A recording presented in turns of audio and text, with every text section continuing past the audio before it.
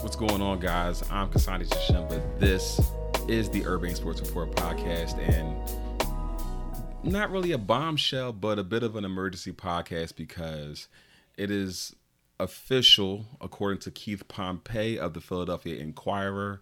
Ben Simmons, Rich Paul, Clutch Sports requested that Ben Simmons be traded out of Philadelphia last week with a meeting between the team and Ben and his representatives. So here we are.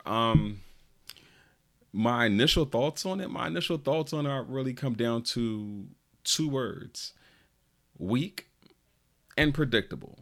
I say it's weak because that is what Ben Simmons has proven to be in Philadelphia. And it's just that simple and plain. First off, to address something that has been talked about on social media, that has been talked about in mainstream media, the radio, whatever. Ben Simmons has been extremely supported in the city of Philadelphia. Extremely supported in the city of Philadelphia. And any kind of notion that because Doc Rivers and Joel Embiid said what they said after Game 7, because the idea that the team gave him a max contract because Brett Brown begged him to shoot, because the fans of Philadelphia, all they begged that he do was try to shoot. Ben Simmons was very, very supported in this city.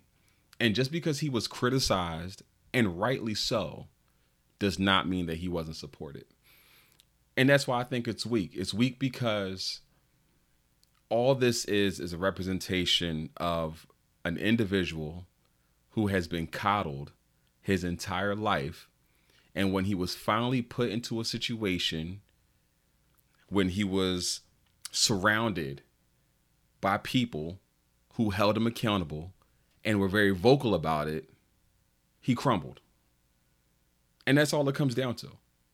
That's all it comes down to. I don't want to hear anything about what the organization didn't do for him, or that, the Philadelphia media or the Philadelphia. No. It's none of that. It's none of that. He's weak. He's mentally weak. And he's been mentally weak. And it kind of pains me to say that because I rooted for Ben for years. Like many people rooted for him. But when you just look at how he's carried himself in the city, it's not surprising. That's why I say it's predictable. It's predictable because when you have an individual who is put in situations like this, and when you lack the mental toughness, this is what you do. You pack up your things and run. That's what you do. And it's not surprising that reports are coming out. And this isn't the first time I've seen this about Ben Simmons eyeing 3 California teams as landing spots. I think they said like the Warriors or whatever. Listen, I hope one of those California teams is the Sacramento Kings. I pray so. Because if that's the case, De'Aaron Fox, please and thank you. Because I'll tell you this, mentally, he's the opposite of Ben Simmons. I'll take that any day. Because when you have a guy like Ben Simmons, if his mental is right, he's better than Giannis, or at least on his level. But that's another conversation for another day. So where do we go from here? I mean, we already knew that we were getting to this point. I think what we just didn't know was kind of like how we would get to this point. Everything was, very much like a bit of the secondhand reports and things of that nature about, is it happening? Is it not? Is he coming to camp? Is he not? And that was also part of the report about Ben also threatening to not come to camp. That's part of this whole thing, right? So we take that into consideration. But it's about where do we go from here, because we weren't blindsided by this. Morey tried to trade Ben, somewhat immediately, when he got to Philadelphia.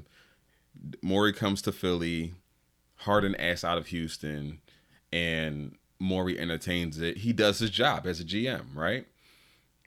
And It's been reported that the Sixers have been shopping Ben pretty much throughout the off season. So it is what it is. So where do the Sixers go from here? Kind of similar to how I ended the last pod. Where do we go from here? And I feel like we're like just a step further in the process. I feel like with Ben entertaining the idea of not showing up to camp,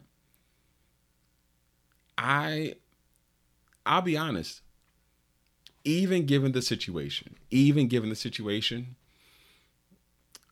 I still believe that there has to be a level of patience from Daryl Morey, Elton Brand, and the rest of the Sixers brass. I do believe that there has to be a level of patience because right now the entire league knows what's going on in Philadelphia, obviously, right? And they're going to try to, get Ben Simmons on the low, on the cheap. The only thing that's really going to change the market in the event that Ben Simmons does not play another game for the Sixers is that teams are going to have to get a look at their players and kind of come back to reality. Because I've always felt that way. I always felt that Ben Simmons' value was higher than people thought, even after that Atlanta series. Because I don't believe that a general manager looks at Ben Simmons and only says, oh, he's just the Atlanta series. Like, what happened in those 7 games or what happened in these playoffs, that is who Ben Simmons is as an athlete, as a basketball player. I never believed that. I believe that you consider that and you acknowledge it, but any smart GM worth his weight is going to look at a player in their last performance, but you're mostly going to look at their body of work. You're going to look at their law of averages, because no GM is going to bet that Ben Simmons is going to duplicate or replicate his Atlanta series performance throughout the rest of his career. Now, granted, you could say he might not do it throughout the rest of his career, yet it might rear its ugly head again in the postseason, and that's fair. But we've kind of seen, look at Paul George, right? Just over a year ago, or maybe less than a year ago, he was the laughing stock of everybody. Oh, way off P, pandemic P, hitting the side of the backboard, and then months later, Kawhi goes down and Paul George is carrying them to the conference finals and playing extremely well. So things change very quickly, from being the laughing stock, to being somebody who holds true value. And I think that Ben does have that potential, but more importantly, I do believe that that's how an actual NBA GM looks at Ben versus how, hot take media and emotional fans look at it. So I do believe that Daryl Morey has to exercise patience. I think you have to wait for the rest of the league to come back, for teams to get a look at their own guys and kind of get back to reality and be like, maybe Ben Simmons might not be so bad. And you kind of like, his value will almost start to regulate itself again as basketball is played again. So I think that's what happens. There was also another wrinkle that I saw from, I want to say it was Jason Dumas, who reported this.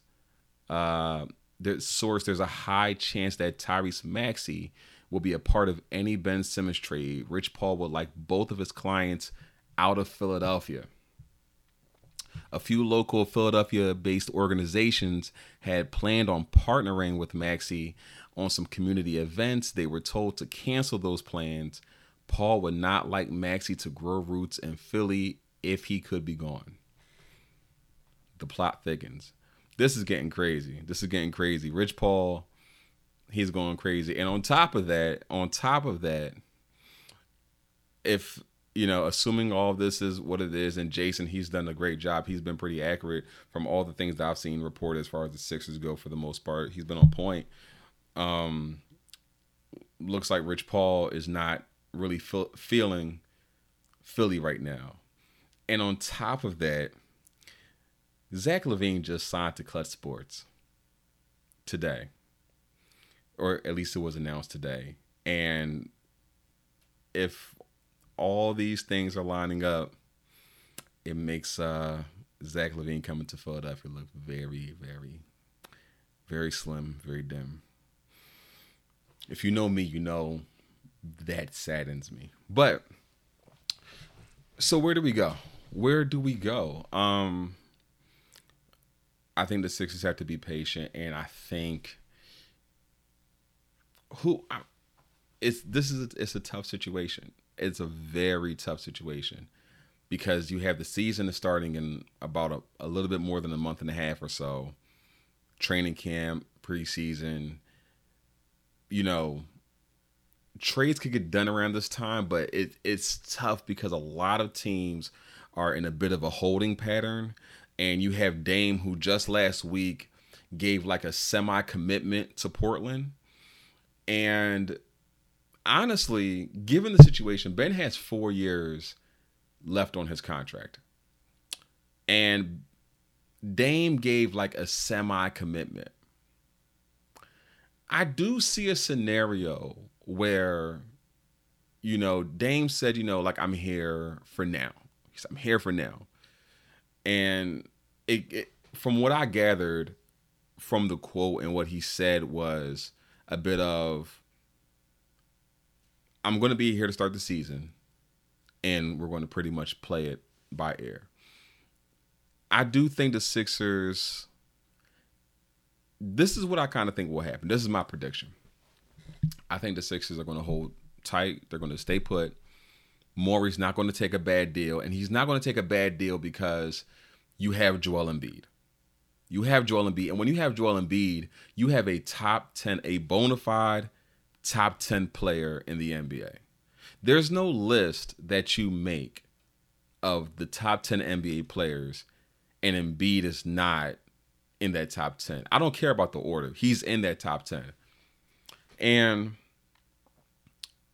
with that being the case, Daryl Morey and the Sixers understand that you're still one player away because you have such a great player in Joel Embiid. You're always one player away. You're not going to take back 4 quarters for a dollar. I just can't see that happening.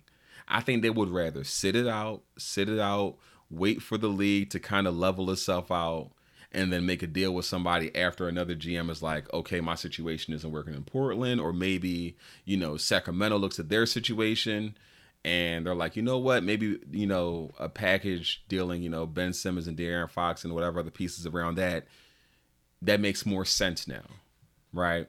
So I kind of feel like that's where it's going to go. I kind of see that happening. I think Ben is gone by the deadline. I just don't know if a trade is going to happen before the season.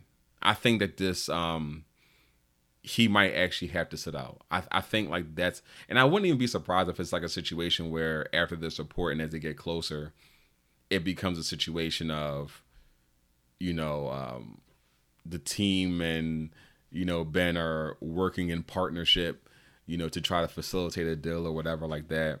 How that, that kind of wording or whatever like that. But I kind of feel like that's where it's going. I think that Ben gets traded by the deadline. I think that Morey is going to be smart and stubborn, and he's going to wait it out. I saw something on IG earlier referring to a package for Ben Simmons that was Ben going to Minnesota for D'Angelo Russell, Malik Beasley, and somebody else in the pick or something like that the Sixers rejected. The funny thing is, I really liked D'Angelo Russell coming out of Ohio State. I really did. But I'm down on him. I wouldn't do that deal personally. I saw some people saying, "Oh, that's the best deal that the Sixers might get." I don't agree with that because even in the midst of this, I just don't think Ben Simmons' value is going down. Now they're talking about, Ben is eyeing California teams. I mean, you got 4 years left on your contract. So what are we doing? It's not like Anthony Davis when AD had a year left and you're like in that situation where it's like, okay, he's going to become a free agent in a year or even like in 2 years, you have an entire 4 years that you have to play out. So as much leverage as players do have nowadays in this era of, player empowerment, his leverage is still a bit limited. A bit. But we're going to see how this plays out, man. What do you guys think? What do you guys think about Ben? What do you think about the situation? Does a deal get done before the season?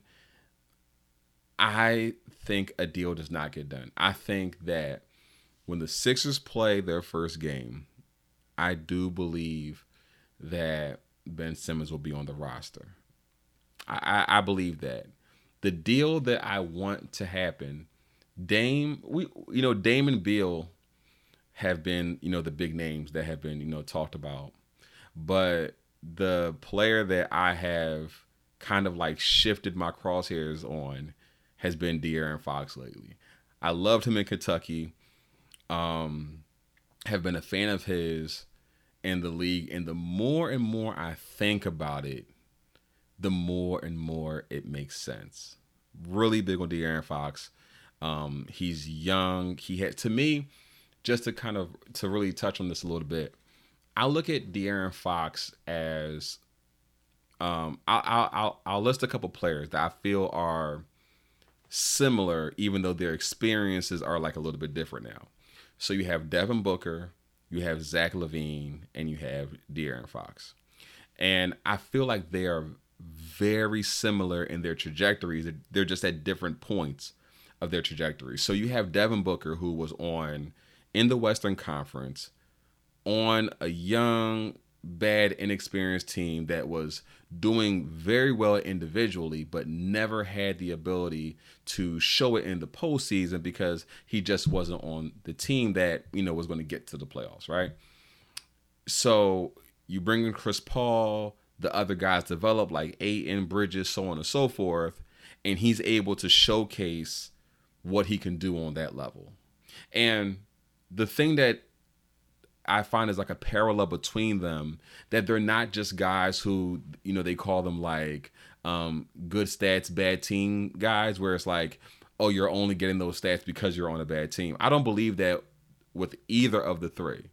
I believe that those are guys, when I just watch them, that, they're very, very intentional on improving on their games. You see it. And to me, they all have that dog inside of them. They all have, like, when I watch them, I don't look at guys that seem like they are at all content about losing or anything like that. So Booker was able to team up with his guy, who was Chris Paul, and he was able to, elevate from a team success standpoint, but was also able to showcase what he was already doing, but just on a grander scale in, the playoffs and subsequently the finals. I think that Zach LaVine is the exact same way. He was in Minnesota on the West. Him, Cat, and Wiggs, they had potential, but they were very young, and he was the third option then. Moved to Chicago in the Jimmy Butler trade. Uber potential, starts, getting better and better and better. He cracks an all-star team, makes the all-star team, makes the Olympic team. But the potential was always there, and anybody who knows me knows that I am a huge Zach LaVine fan. I've been wanting him to be a Sixer since about 2014, 15, whenever he came out of UCLA. But that's another conversation for another day. I think we picked Dario Saric that year. But anyway. And then you have De'Aaron Fox. I think De'Aaron Fox is very much in that same ilk. Good player with pedigree that improves on his game. His his shooting has been, kind of like a knock on his game. But the difference is he's not really a non-shooter. He's more of a streaky shooter. He actually will shoot the ball, unlike some people. And he's just gotten better and better every year, and he has that dog in him. And I believe that if you paired him with someone like Joel Embiid, that it would pay dividends, and it will pay dividends very, very soon. I think like what you see from a lot of these young players who get their first taste of playoff experience, whether you're talking about, Devin Booker, or you're talking about Jason Tatum, or you're talking about Luka, or you're talking about Trey, or you're talking about Donovan Mitchell, all these young guys who have gotten the opportunity to shine in the playoffs at a young age. I believe that if you put De'Aaron Fox on the Sixers with Joel Embiid, I feel like he would be an instant breakout star.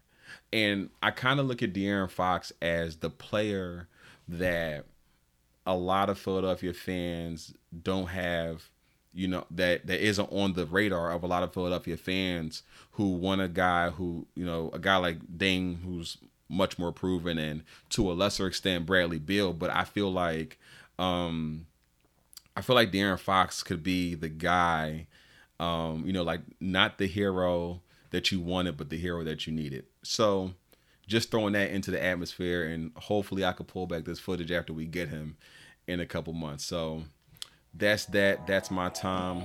Talk to me, guys. What are your thoughts on this? Check in.